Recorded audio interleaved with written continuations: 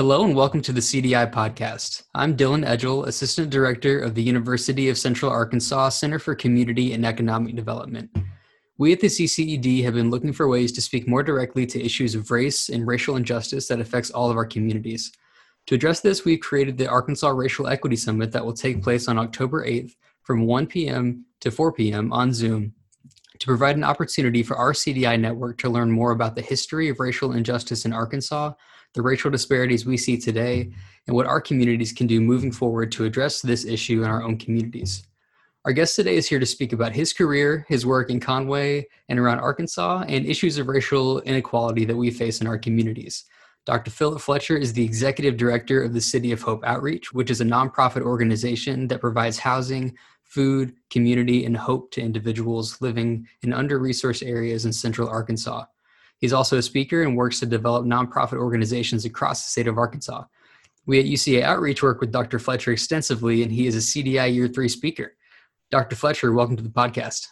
Hey, thanks a lot, Dylan. It's glad to be here. Awesome. Well, to start us off, can you just tell us a little bit about your career and how you got to where you are today?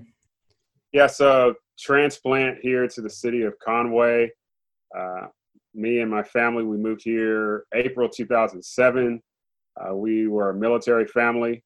I was a combat arms officer, and our goal was really just to be here for 2 years. I was finishing seminary, then was going back on active duty. But different plans happened, and started the City of Hope Outreach in September of 2007. So we're celebrating 13 years this month, so that's cool. And so, yeah, that's how I got started, and we've been here ever since. Kids have graduated high school. One has finished college. The other two are in the midst of it. And so we're empty nesters right now. My wife, she is training to be a midwife and help women give birth. So, Conway is home, and just want to give back as much as possible. And so that's part of what City of Hope Outreach is. Yeah, you developed some deep roots here in Conway. That's good to hear. Yeah, I figure once you start looking to buy a house, you pretty much said, hey, we're going to be here for a minute. So right. that's where we're at in our stage in life right now. Awesome. Yeah. Can you talk a little bit more about City of Hope Outreach and how you guys started in Conway? Yeah. So as I said, we started in 2007 and we became an official nonprofit in 2009. And our focus is threefold: education, housing, and community development. And so out of that, we have an after-school initiative called Coho Academy, and it serves 2 different communities here in Conway. Then we have a growing housing initiative, one part permanent housing, one part transitional, and one part sustainable housing. And so we have a home for men. It's called the Hope Home, and that's our transitional housing. And so men can come stay there for 12 to 18 months, and we help them get a job. They volunteer at the organization. They contribute. They go through case management, those types of things, and then we help them get established on their own at the end of their goal setting. We are in the midst of opening what is called Hope Village, and that is a small homes initiative. So it's going to be 10 small homes or tiny homes, affectionately what they're called, and there'll be 5 one-bedroom, 5 two-bedrooms to support individuals and families who are homeless, veterans, and then low-income families. And so we're start infrastructure work soon, and hopefully have a house or 2 built and housed in 2021. So really excited about that. And then the third part of our housing is our homeless prevention program that we're going to be doing. And that is to really work with families and individuals who are facing eviction, even in this difficult COVID season that we're in, and help them so they don't fall behind on rent or utilities. And so that's a program we'll be starting in October. And then on the community development end, we help start nonprofits. And so we work with UCA Outreach and have helped start 3 nonprofits in Arkansas in the cities of Mitchellville, Eudora, and Corning, Arkansas. Really appreciate that. And then we have our Coho Gardens, that provides free produce to families and individuals. And so we have 4 across the city that provide produce. And then we'll be opening what is called the Coho Small Market, and that'll provide food and work opportunities for people in the communities that we serve. And, we do some holiday stuff. So basically that's what Coho does on a daily basis, and I enjoy it very much. We really want to just be an advocate for men, women, and children who are designated as being low income and homeless, and really provoke hope and provide an opportunity not only for them to be served, but also an opportunity for them to serve in the organization. And so even on my staff, I have some who live in the communities, and they work for Coho and are really involved in, obviously they have a heartbeat for the community because they live there. And so that's very exciting. Absolutely. And that kind of speaks to your holistic approach, right? Like Yeah. tackling all different aspects of someone's life and in the community that they live in. And kind of transitioning a little bit, we're in this moment in our country of, recognizing racial injustice and working towards racial justice. And I wanted to ask a pretty broad question, but in terms of community development, how does racial inequality impact our communities? How does it manifest itself in our communities? The issues regarding race and interactions between, individuals and then in groups, is a real, complex thing, especially in a pluralistic society like our own, and then even more, nearer here to Conway, Arkansas.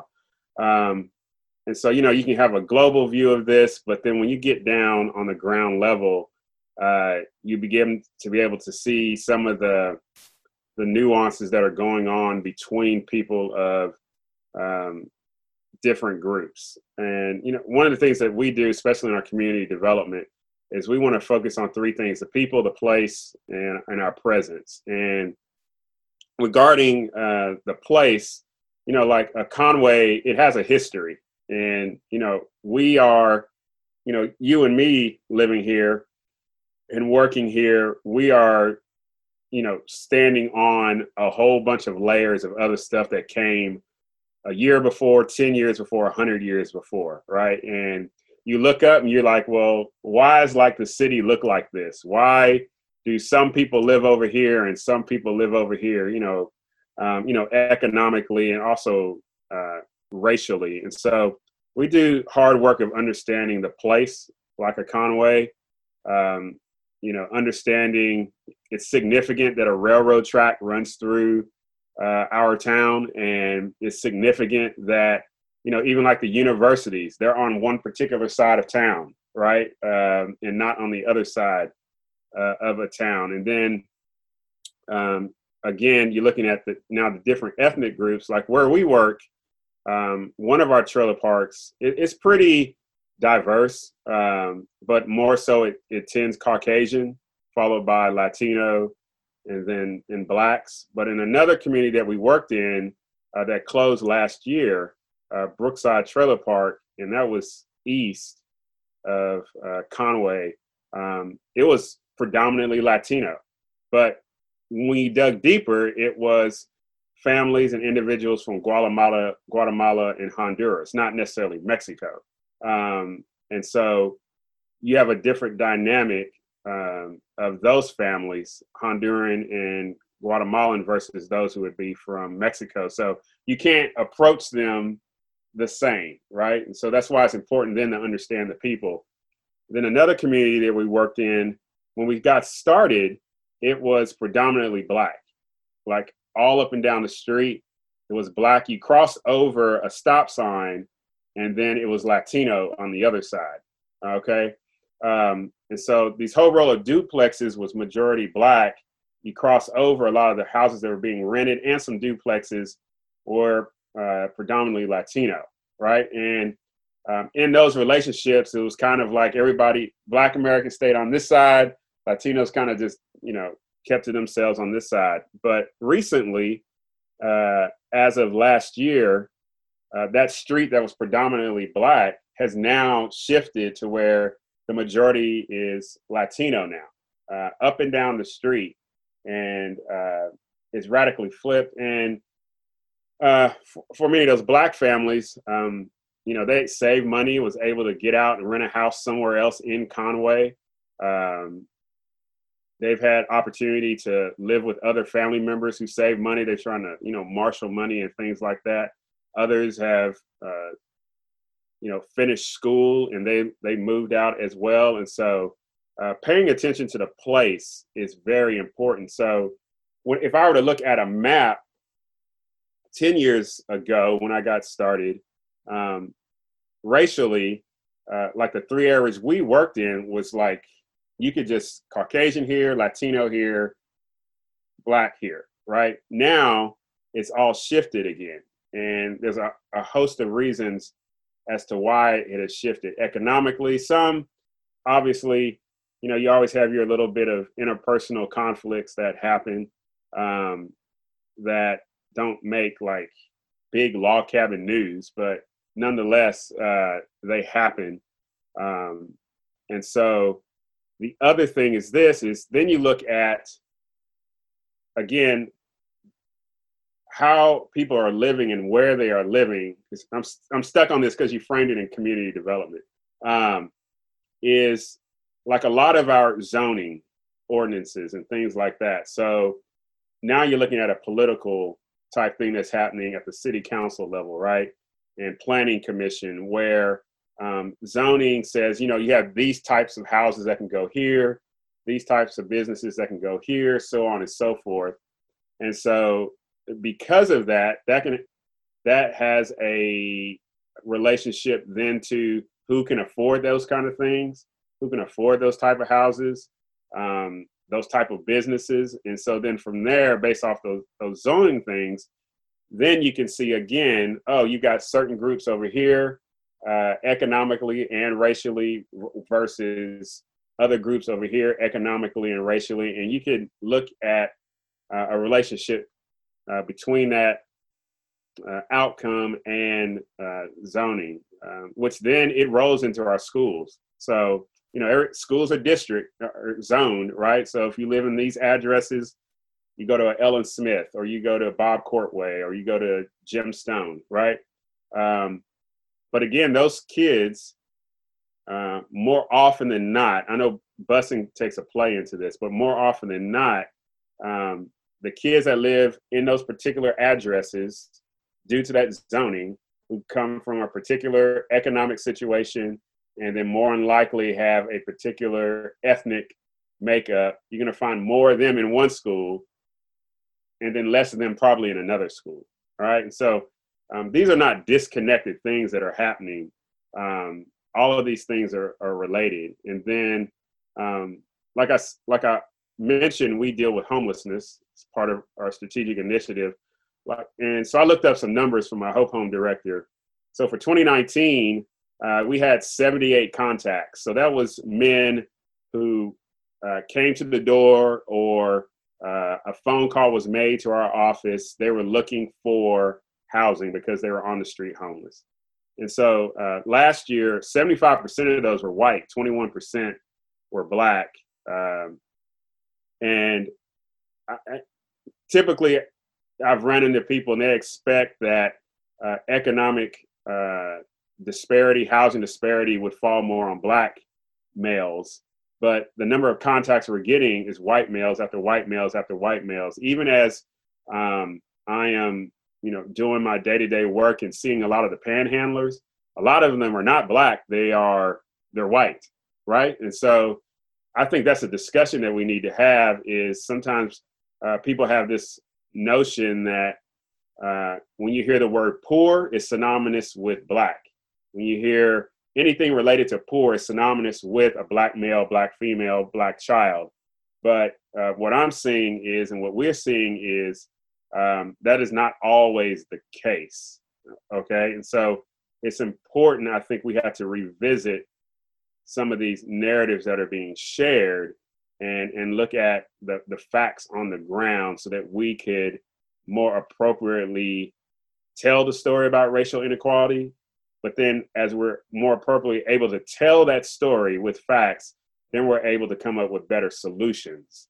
And then, confront some of those things. A lot of people don't want to hear like more white people are in poverty than black people. But I mean, the numbers don't lie. I know percentage wise, you have more persons of color, but in raw numbers, it's white men and women.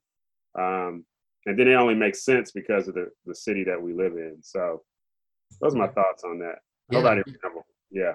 Yeah, but what you're saying, like proportionally, it may be different, but in the raw numbers. Yeah. And it sounds like the issues you talked about, like housing and zoning and school district, it sounds like systemic, right? Mm-hmm. These are kind of like the systemic roots of these issues too. So yeah, I think that was super interesting, and it's also interesting to note how interconnected those issues are, right? It's you can't tackle it. You can't tackle one at a time because they're all interconnected. Right, and it's important to realize that in these discussions that's been happening, really within the context of what happened at the end of May with George Floyd, and what has spiraled out of all of that post his murder, is really looking at some of this is surface level stuff, and like you said, we have to get down to the root causes of these things. So I mentioned George Floyd. Let me shift a little bit, right? So, for Black men and women in their relationship to law enforcement, right? And you hear these thoughts of more in law enforcement are in these communities. They're responding to calls, so on and so forth. But one of the questions I ask myself is this: and I would pose to my advocates, local and whoever's listening to this, is I would encourage them to look at the laws that are on the books that are making law enforcement able to interact with private citizens. Okay. Because, some of these very sad events that have happened didn't need to happen at all. Right. You've read things about, broken tail light, or, what happened in Atlanta with a young man who was asleep in his car at the Wendy's, right? In that case, home dude was asleep in his car, right? He wasn't hurting he was actually, I would say, doing the right thing, right? He was inebriated, allegedly, and he was sleeping it off. I'm like, cool. I'd rather him do that than be out on the road and hurt somebody. But the fact that there's these laws that are on the book that manage so much of people's behavior, which then necessitates law enforcement interaction with everyday people, how is it that we can create a greater distance so that law enforcement is really like, they're there like somebody's really threatening my life. Like, I got to call somebody and I'm really in trouble and I need somebody to get here once. I don't need to see the police if I'm just, and it's real talk, if I'm just hanging out in my driveway, minding my business. You know what I'm saying? Like, leave me alone. So those are the things, you talk about systemic type stuff. Part of this, we have to get down into the laws that law enforcement officers have to enforce. So, which implies then that advocates and private citizens need to go talk to their legislators, whether at the city level, state level, even the federal level, like, hey, we need to change some of this stuff, right? And those are some of the things also that needs to happen. Yeah, absolutely. And I think we've seen a lot of momentum in recent weeks and months to try to get some of these changes or issues even addressed. Mm-hmm. And I was kind of moving on to that. I was going to ask if you had any advice for community leaders who want to address this issue. Maybe what's a good place to start in their own communities? Best place to start is those relationships you've got already. Okay. Especially if you're in a work environment, like, at a university setting, or, Conway's got a lot of large, type businesses where more than likely you're going to have two persons of different ethnicities come in contact together. So that's where you can start that discussion right there. Start that with somebody that you already know, because that relationship is already there and it won't be as awkward.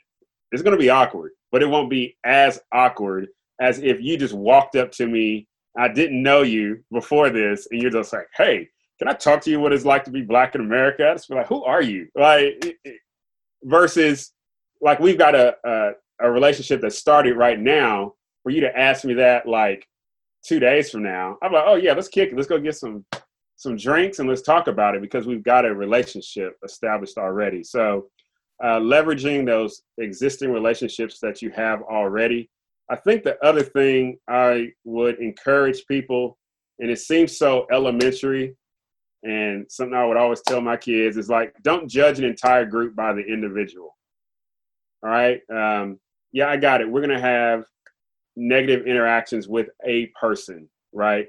But don't take that negative interaction and then broad brush it across everybody that shares same physical characteristics as him or her. Take everybody, each person that you come into contact with, on a one-on-one basis. And so I'm really echoing what Dr. King talked about, is of judging one on the basis of their character and not their skin color or any physical characteristics. Like, I want to take you as you. Have I had a negative interaction with a white guy before? Yeah, sure. Okay. But I'm not going to have his decisions and what he did impact how I want to interact with you, because that's not fair nor just. Okay. I say that too because it happened to my daughter like 2 weeks ago here in town. And, we had to, deal with that as a family. And that happened at her work spot, where she's supposed to be working. And so I would encourage people, don't judge an entire group on the basis of one negative interaction of an individual. The other thing is, we can't do it all alone. We have to find people who have common interests, men and women who have common desires and goals to achieve progress and to build on the things of the 60s. That's kind of like the benchmark. Somehow we have to build on those things. And then finally, we have to do change that's going to be sustainable. We've been around this circle before, and here we are again.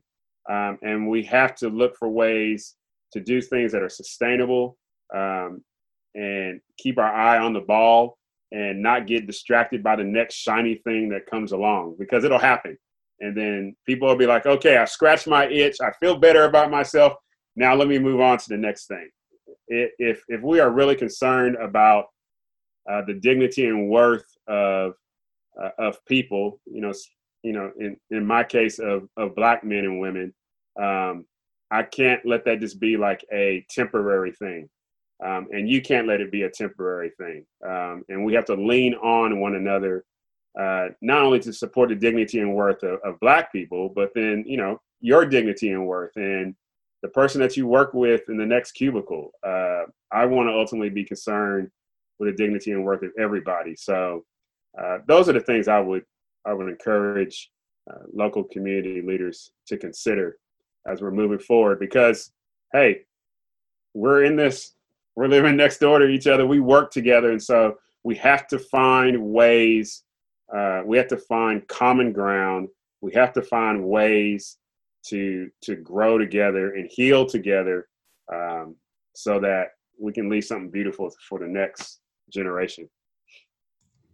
It's very well put. And I like what you said about, not just having these actions just be a flash in the pan and having it be more sustainable. This is the start of work that we're trying to get into. Racial justice work is something we've never directly delved into as an organization, but we will be hosting our Racial Equity Summit on October 8th. And we are going to follow that event with some follow-up events to show our community leaders ways that they can be more involved and work towards equity and equality in their own communities. Yeah. But Dr. Fletcher, I really appreciate you taking some time to talk with us today. This is a really great conversation. Yes, I appreciate it. Thank you for the opportunity. Absolutely. And if you want to learn more about Dr. Fletcher and his work, you can visit the City of Hope Outreach's website at coho58.org, or learn more about Dr. Fletcher himself by visiting philipfletcher.org. On upcoming episodes, the CDI podcast will feature CDI graduates and participants, community partners, and community and economic development experts from across Arkansas and the Mid-South. We hope you join us next week on the CDI podcast.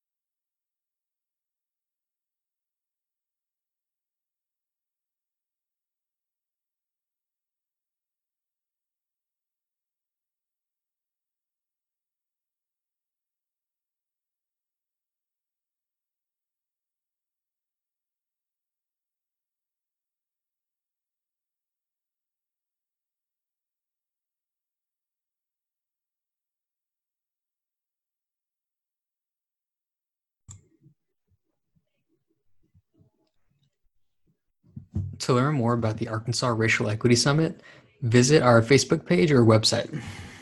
To learn more about the Arkansas Racial Equity Summit, visit our Facebook page or at our website at uca.edu/cced.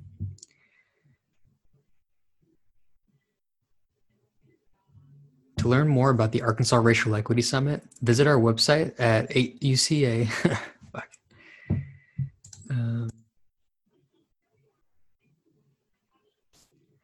To learn more about the Arkansas Racial Equity Summit, visit our Facebook page or our website at uca.edu/cced.